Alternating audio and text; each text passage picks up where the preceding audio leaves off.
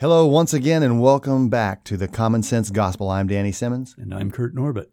And it's part 4 of the Resurrection series that we are doing.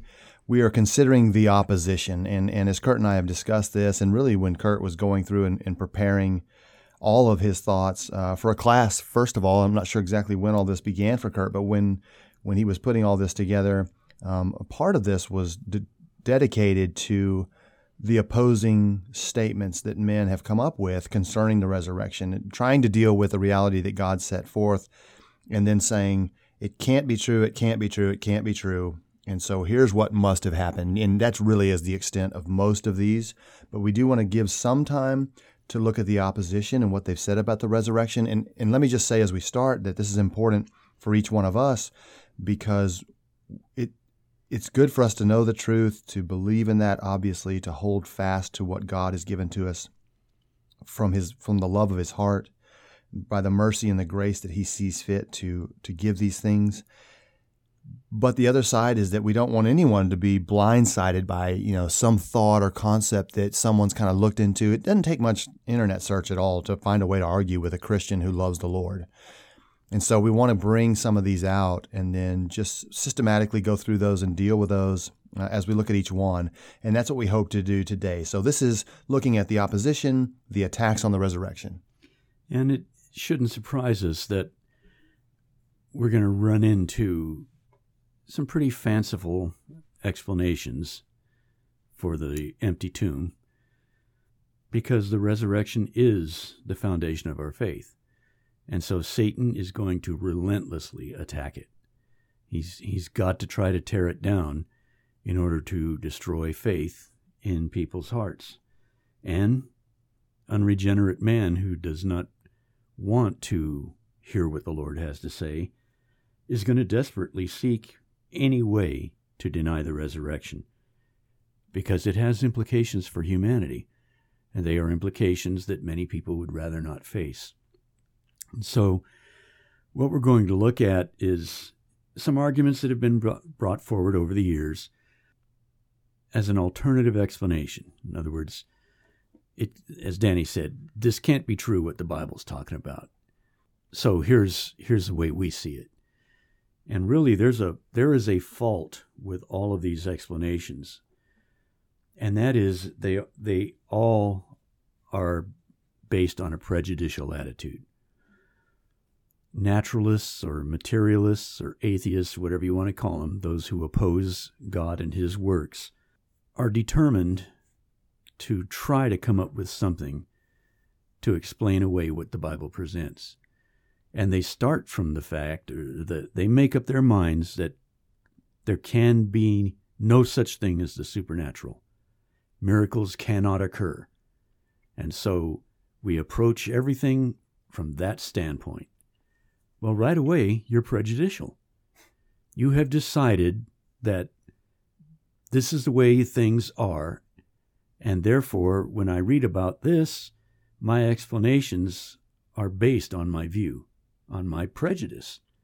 I've eliminated a possible explanation for the empty tomb of Jesus Christ while I'm claiming to try to come up with an explanation for the empty tomb. Right.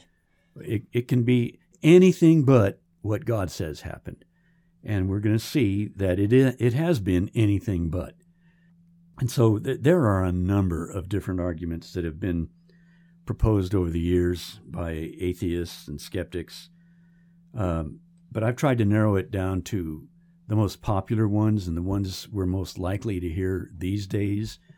They're ones that I've heard atheists used in argumentation or in debates. That way, when we hear them, like you said, Danny, we're not going to get blindsided. We won't hear something that will say, oh, man, I never thought of that. That's a pretty good point. And so now what do I do? Maybe Jesus didn't really rise from the dead. And a lot of people's faith has been destroyed by people making these assertions. And just our not taking time to think them through, to critically examine these arguments and find out if they're valid or not. So one of the popular ones in the past was called the swoon theory. And it actually comes out of ancient Gnosticism. It's the idea that Jesus didn't really die on the cross because God would never let that happen. He wouldn't allow that. So Jesus just passed out. He swooned, he fainted as a result of everything he'd been through, and maybe even went into sort of a semi-coma and just appeared to be dead, which right off the bat is a little hard to accept. In fact, I'll just point out that the first person to refute this idea and reject it was a skeptic himself. He was a fellow skeptic Nice. who said, nah, this isn't going to work because it's ludicrous. When you just start asking some questions. Here's an individual who was physically abused to an extreme. He was scourged with a cat of nine tails. His back was laid open. He's lost blood. He's lost bodily fluids. He's hung up on a cross. His body pierced with nails. He's horribly thirsty. And then when he does pass out, according to the argument, a Roman soldier stabs him in the side to see if he's really dead. And you don't fool Roman soldiers into believing you're dead. No. They've seen enough to where they know he's dead, but he's not.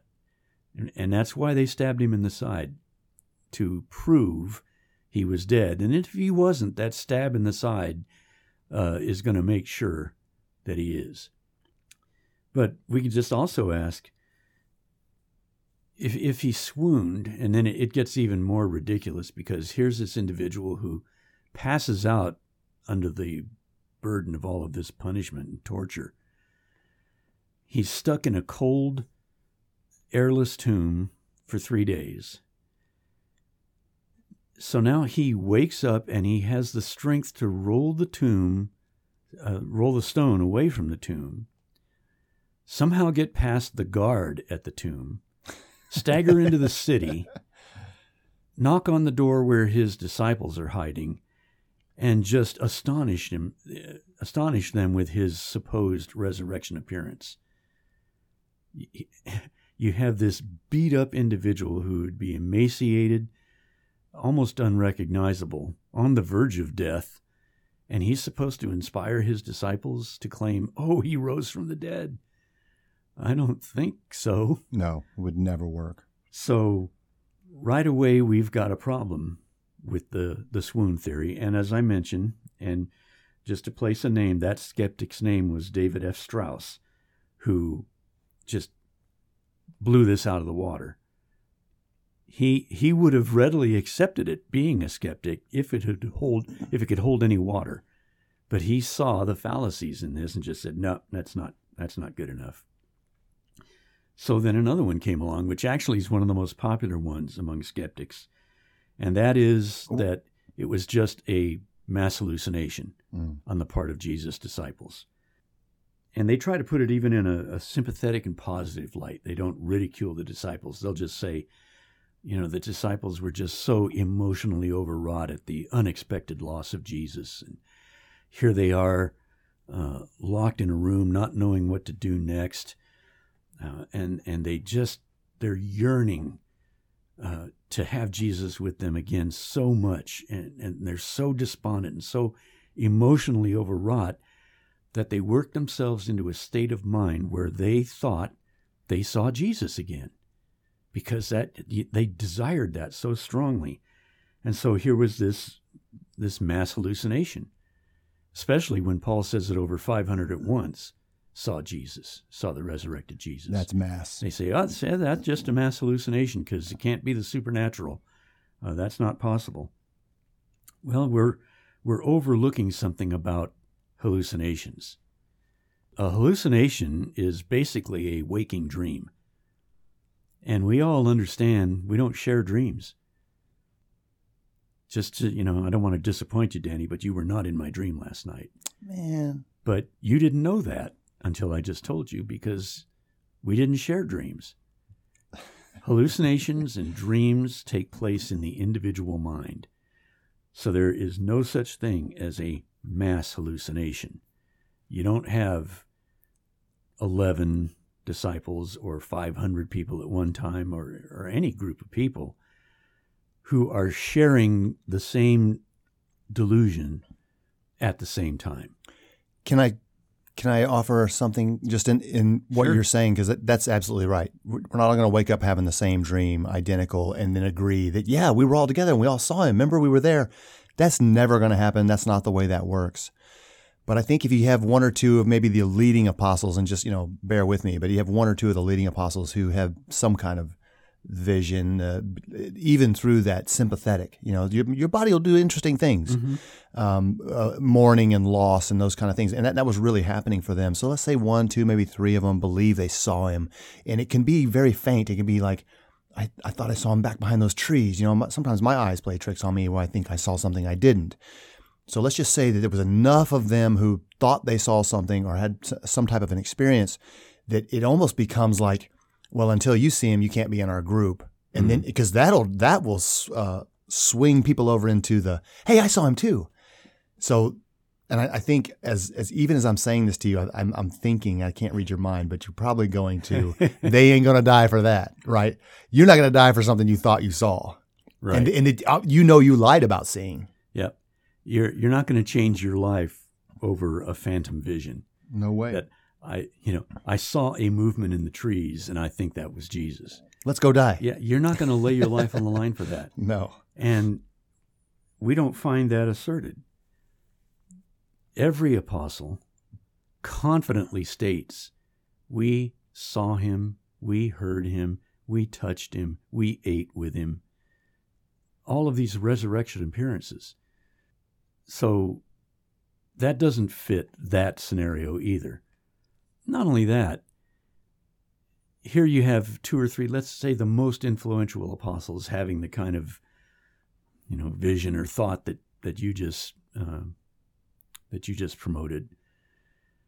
And they convince all the others who didn't see this that you need to believe this so much that now you can go join us in suffering and dying too. It just no, thank you. No, Mm-mm. it just we realize that isn't going to happen. But hallucinations are not contagious. Therefore, it's not a valid explanation for having numerous people saying they saw Jesus at different times in different places under different circumstances. So none of that fits. Just, we hallucinated and thought we saw Jesus. There's too much reality that surrounds the resurrection appearances. Another argument that was brought up by skeptics and naturalists, materialists, those who deny any kind of a supernatural explanation, as we mentioned, they just out of hand reject that, so now they're prejudicial, is the embellishment theory.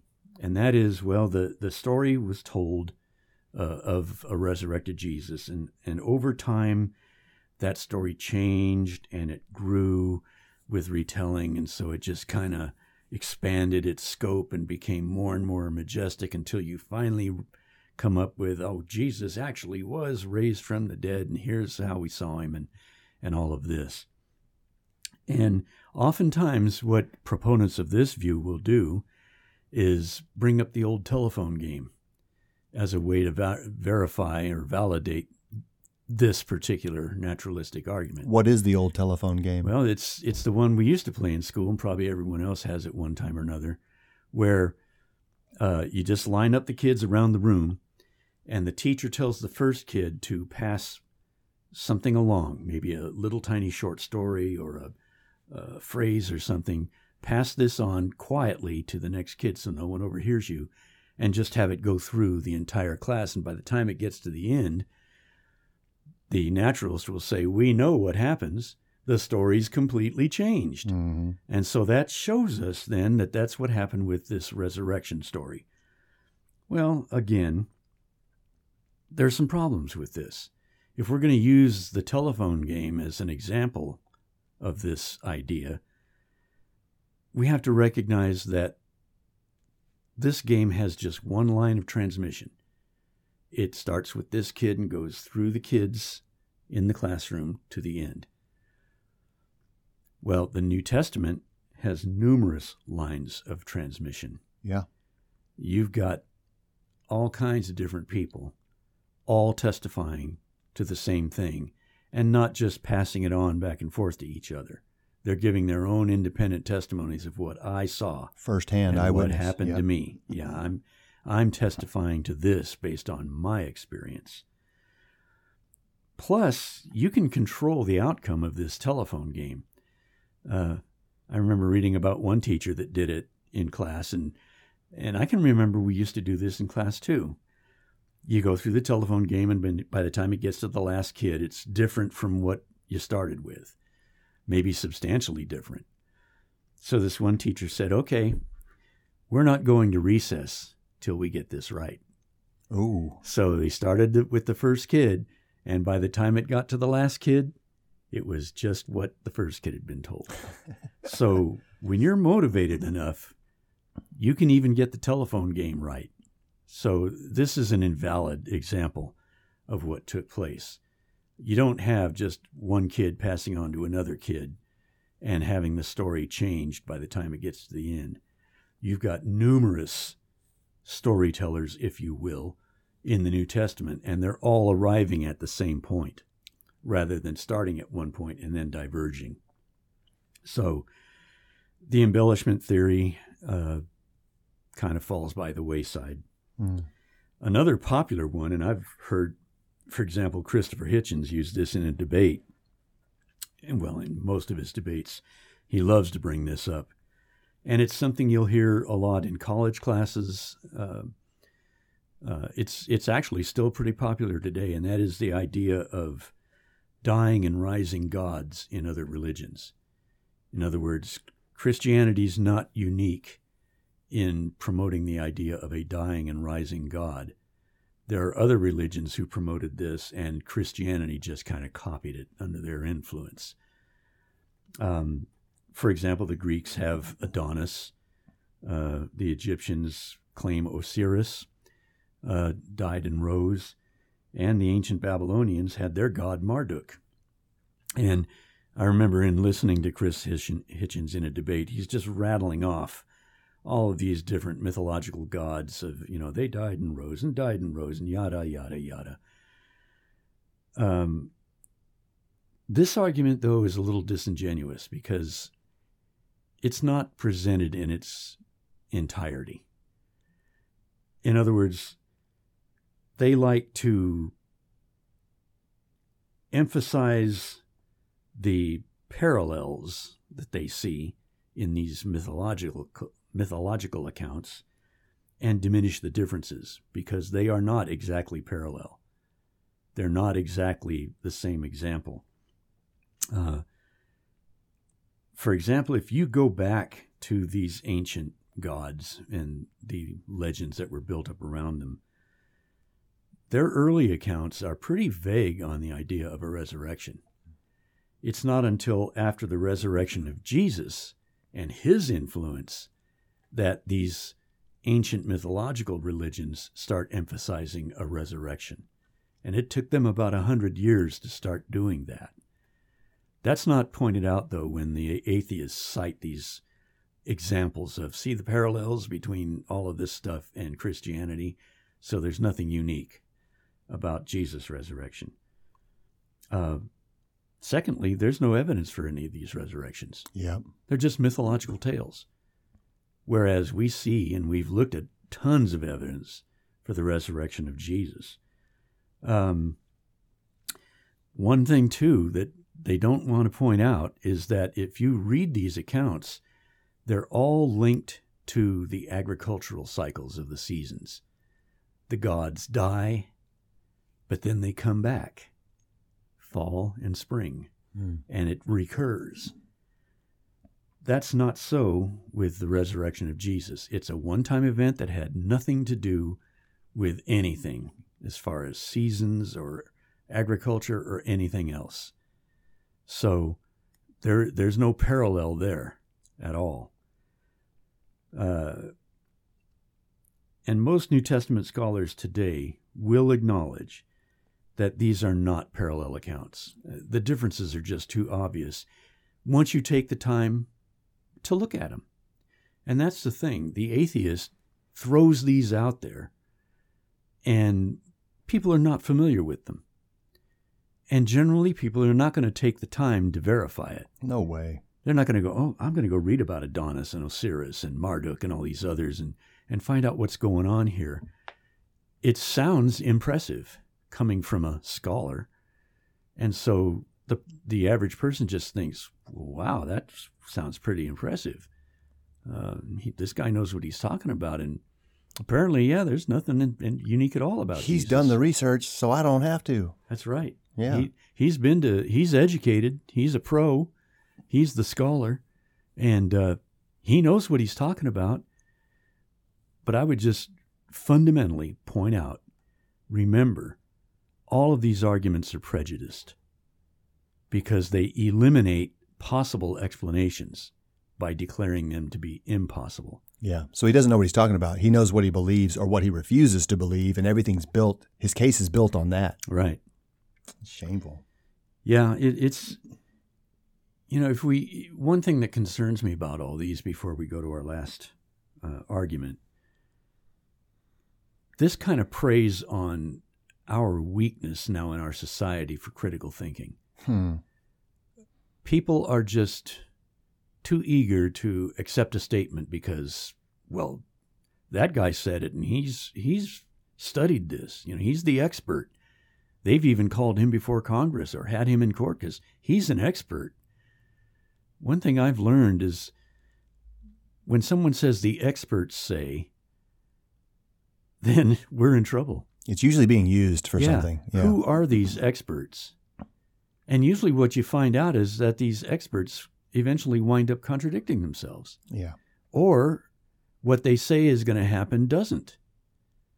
So, yeah, they may be informed in their field. They've had a lot of education. That doesn't necessarily make them an expert.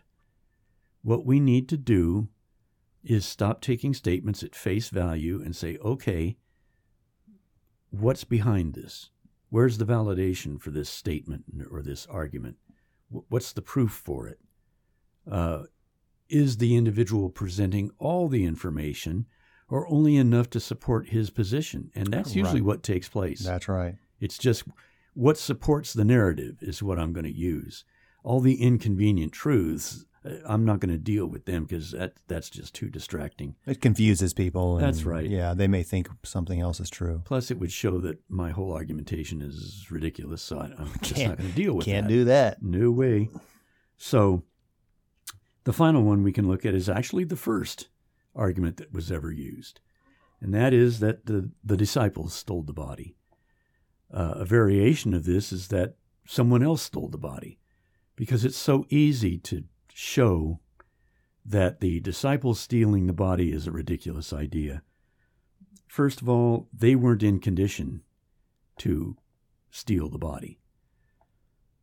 What we're asked to believe with this argumentation that the disciples stole the body is that this group who had abandoned Jesus to his fate were hiding in fear from the Jewish authorities behind locked doors because they didn't know what was going to happen next, decided we're going to get together and overcome a guard at the tomb to fake something that we don't believe in the first place. How far does that argument get?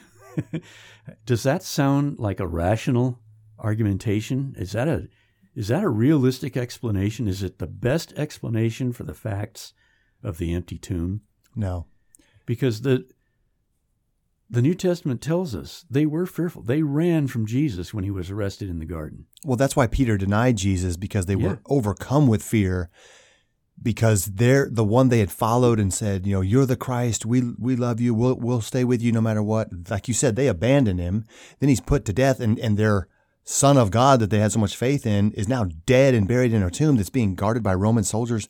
These are not the men. And who are they anyway? What do we got? 4 fishermen, a tax collector, a zealot. This is not a group of guys who can put together a Navy SEAL team to go get a dead body out. It's like that the whole thing is insane. And as you said, even the stronger evidence against that claim is that now they have to go out and proclaim that he's raised. Yep. And all of them know where they put the body. Yep. And it's just, again, a fundamental point that we've raised several times is, why would they be willing to suffer and die for what they taught when they knew it was a lie? It doesn't make any sense. We're preaching a resurrected Jesus, but in our heart of hearts, we know that we actually stole the body. It's all phony. And yet they're willing to suffer a lifetime of abuse over that. And you just don't do that. A rational person doesn't do that. I would entertain that if we had evidence that the apostles gained much wealth and fame, because that's why people lie. Mm-hmm. Is for power, wealth, fame, those kind of things. You can tell all kinds of great stories to be on the front page news. And that's the opposite of what happened to them. They were oppressed, they were scattered, they were chased, they were put to death. All the apostles, we believe we have, without the scriptural account of all of them, we have some understanding of how each one of them died, and they all died a martyr's death in horrible ways from the historical record that we have. And so again, you got to go back and say, why in the world?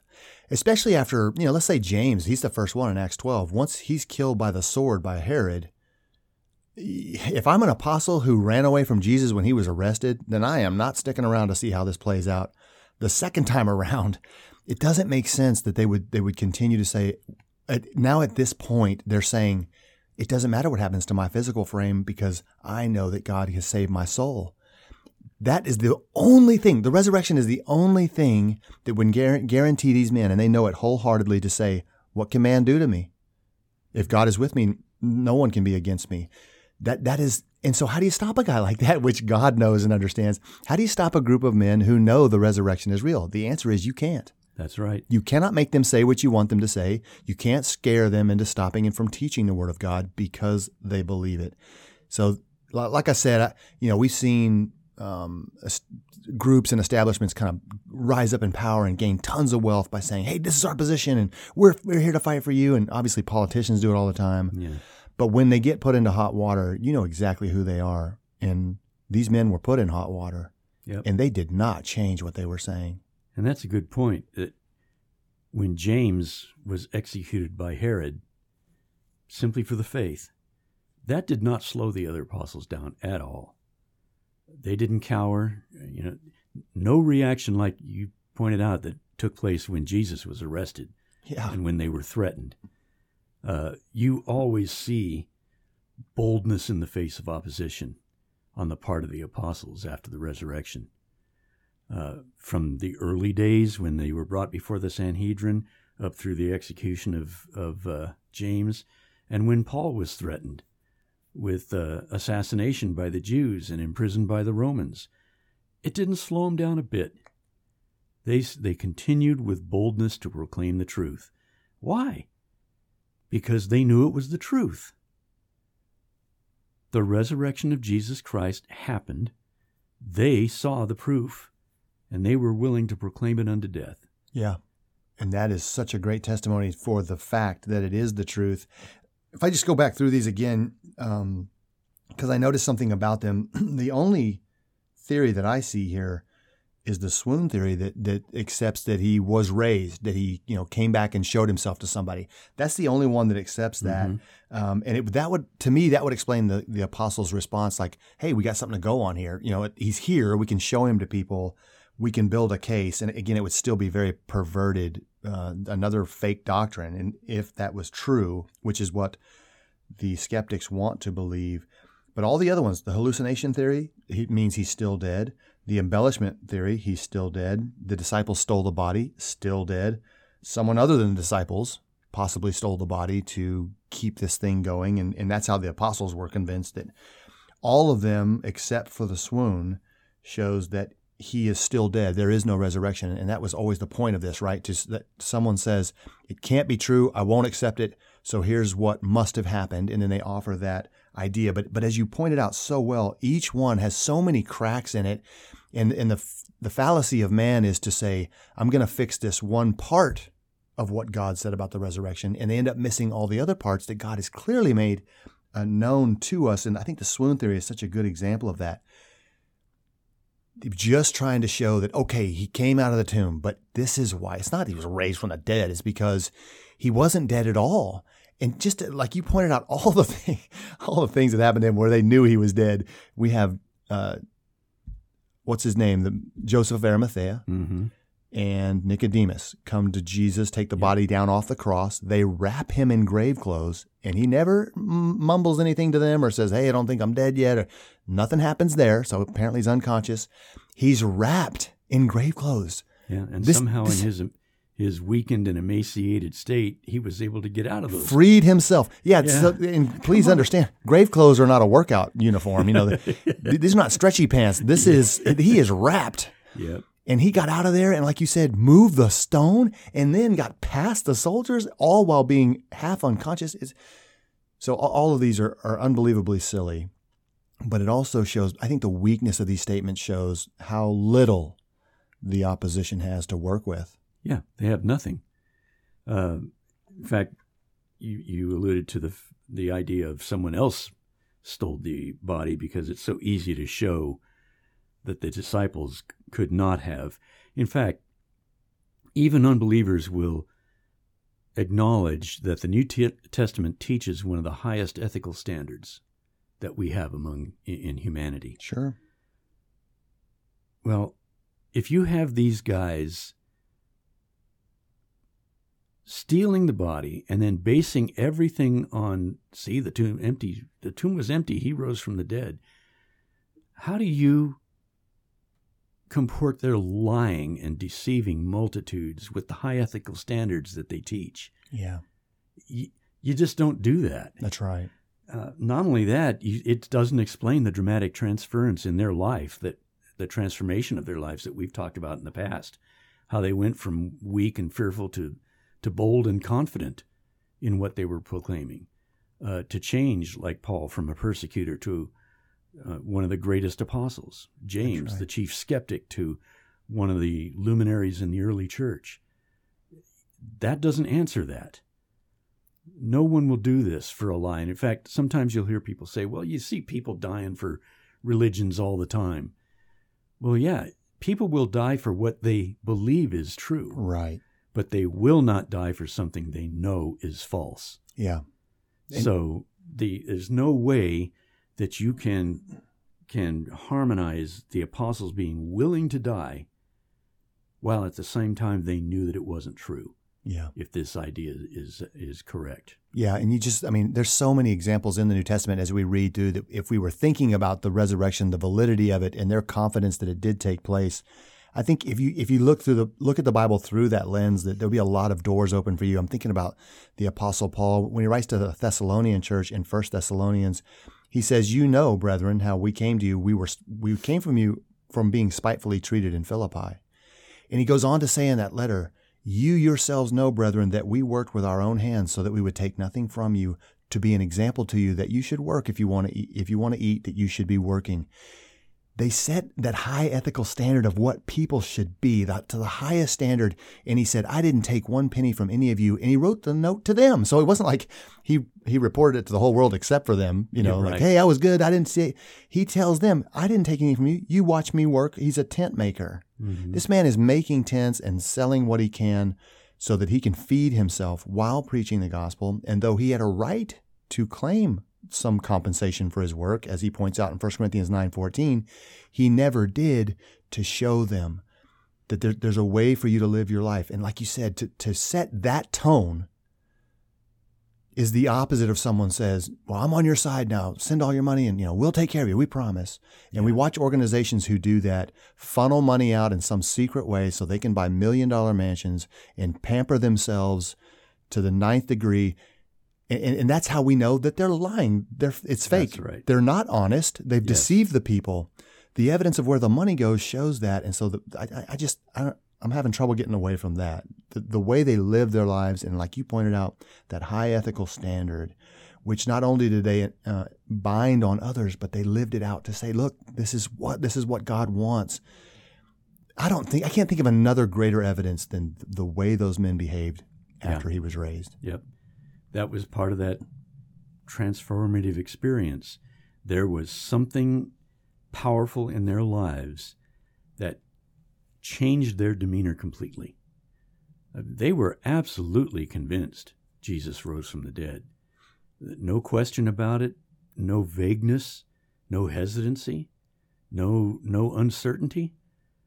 They proclaimed it in the face of someone ready to kill him. They absolutely did. And we talked about James in the last podcast. James, when he writes his letter, he says, "My beloved brethren," to believers across the world, and that includes you and me, Kurt, and everyone who's listening who's a believer. That James says, "My beloved brethren." He was the Lord's brother, like we pointed out in the last podcast, and he never uses that to say, "Right, I know I'm better than y'all do. I should be in charge here. Send your money to me." He brings all of us in and says, "You're the brethren of Jesus Christ with me." There's no privilege for him, and he doesn't try to take that for himself. So again, I think even with all these examples we're looking at in the New Testament writings that we see, it is so consistent that it can't be denied even by the greatest of oppositions. That they, like you said, they have to recognize some of this, or they're going to lose any hope of all of swaying anyone. Mm-hmm. In fact, one final thing I'll point out is what is shown us just by the existence of all these different arguments. As I said, I just picked out some that I think are the more common ones these days. There are still several others, and people are always trying to come up with some explanation for the empty tomb. But the fact that you have so many of these attempts to explain the empty tomb demonstrates that none of these are reasonable. In other words, if the swoon theory was plausible, you wouldn't have someone coming up with, no, it was a hallucination.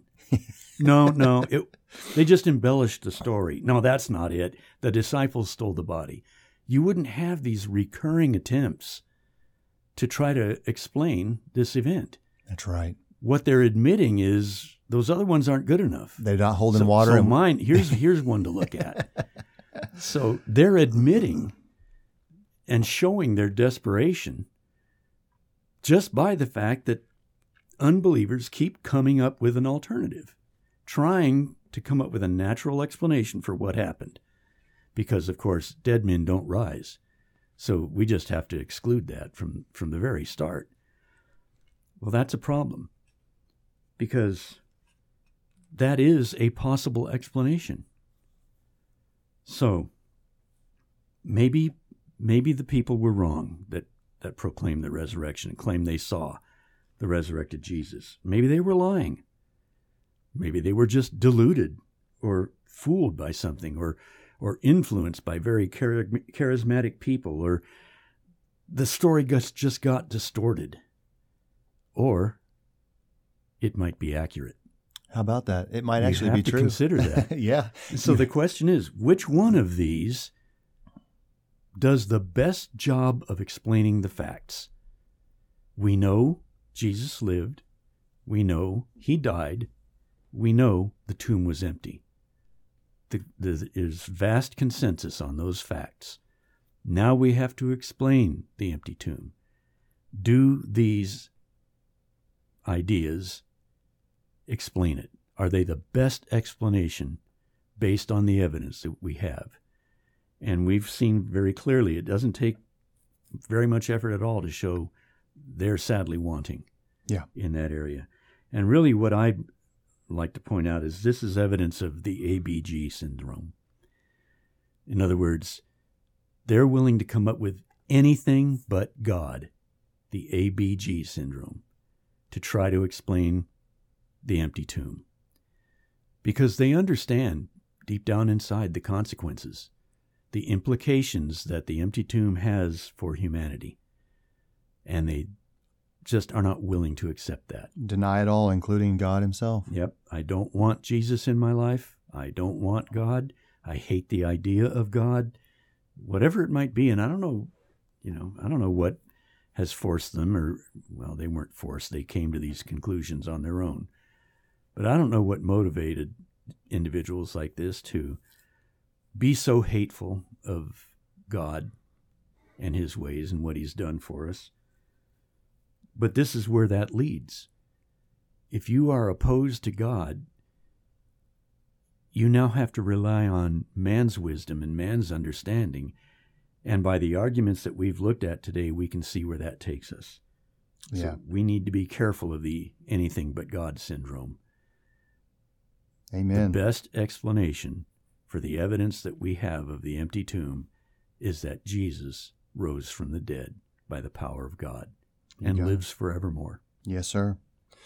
That's right. I love that. The opposition, each new explanation doesn't accept the last. That's such a beautiful thing that someone says, I got it. It means they've been listening to the other ones and they could tell that it wasn't valid. So that is really good. And then we should be more confident in understanding that about the wisdom of men is so limited.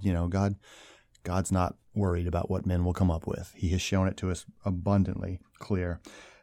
We have Bible trivia questions for each other, and I think it's your turn to go first. Yes, you assaulted me first last time. So. Assaulted? Yes. Okay. Well, I know the people care about who went first last time, probably as much as we do. So we got to get this right. Yes. So you're assaulting me. Is that what I understand? Yes, this is counter assault here. Okay. Nice. No, we have fun with this. Trivia, sweet trivia. My first question for you is, what chapter or what book and chapter contain what we commonly refer to as the Hall of Faith? Oh, that's a good question. The Hall of Faith. Hebrews 11. Yes and yes. Good job. Yes, the book of Hebrews in chapter 11 just gives us example after example of the great saints of the past, those who lived by faith, and what that faith motivated them to do in obedience to God. It is a beautiful chapter, too. Even the introduction to it is amazing. My first question for you. What were James and John, the two sons of Zebedee, what were they doing when Jesus called them to follow him? Fishing. Can you be more specific? Because you're technically right, but... I believe they were mending their nets with their father Zebedee. That's right. They were mending their nets in the boat with Zebedee, their father. That's Matthew 4:21 and Mark 1:19. Very good. They were fishing. They were fishermen, but... they weren't actually fishing at that moment. They were taking care of their nets. And I think there's something there, too, mending the nets to catch fish, and then Jesus says, I will make you fishers of men. Yeah. They're net menders, and there's got to be something to that. Yeah, that is so neat, though, how Jesus shows them a new perspective. I'll make you fishers of men. Yeah. That is awesome, and he certainly did. He certainly did. Okay, my second one then is in John 8, we see Jesus' enemies bringing an adulteress to him and asking him for his judgment. What was his initial judgment of what they brought before him? What was his response? So they tell him, the law of Moses says she should be stoned. Yep. And what do you say? His initial, say that again, his initial what? What was his response to them? Okay, because if you said reaction, I would say that he knelt down. Right. But what did he wrote say? in the ground. What was his judgment that they asked for? Eventually, after they pressed him, he said, let him who is without sin cast the first stone. And we're told in that moment that the oldest, right, left first and thought, it ain't going to be me. Yeah. And all the way to the youngest that they all realized, I've sinned, I've committed sin too. I'm not eligible. Yeah. Yep. I've heard people say that they imagine that Jesus, when he's writing in the dirt there, that he's writing their names. Yeah.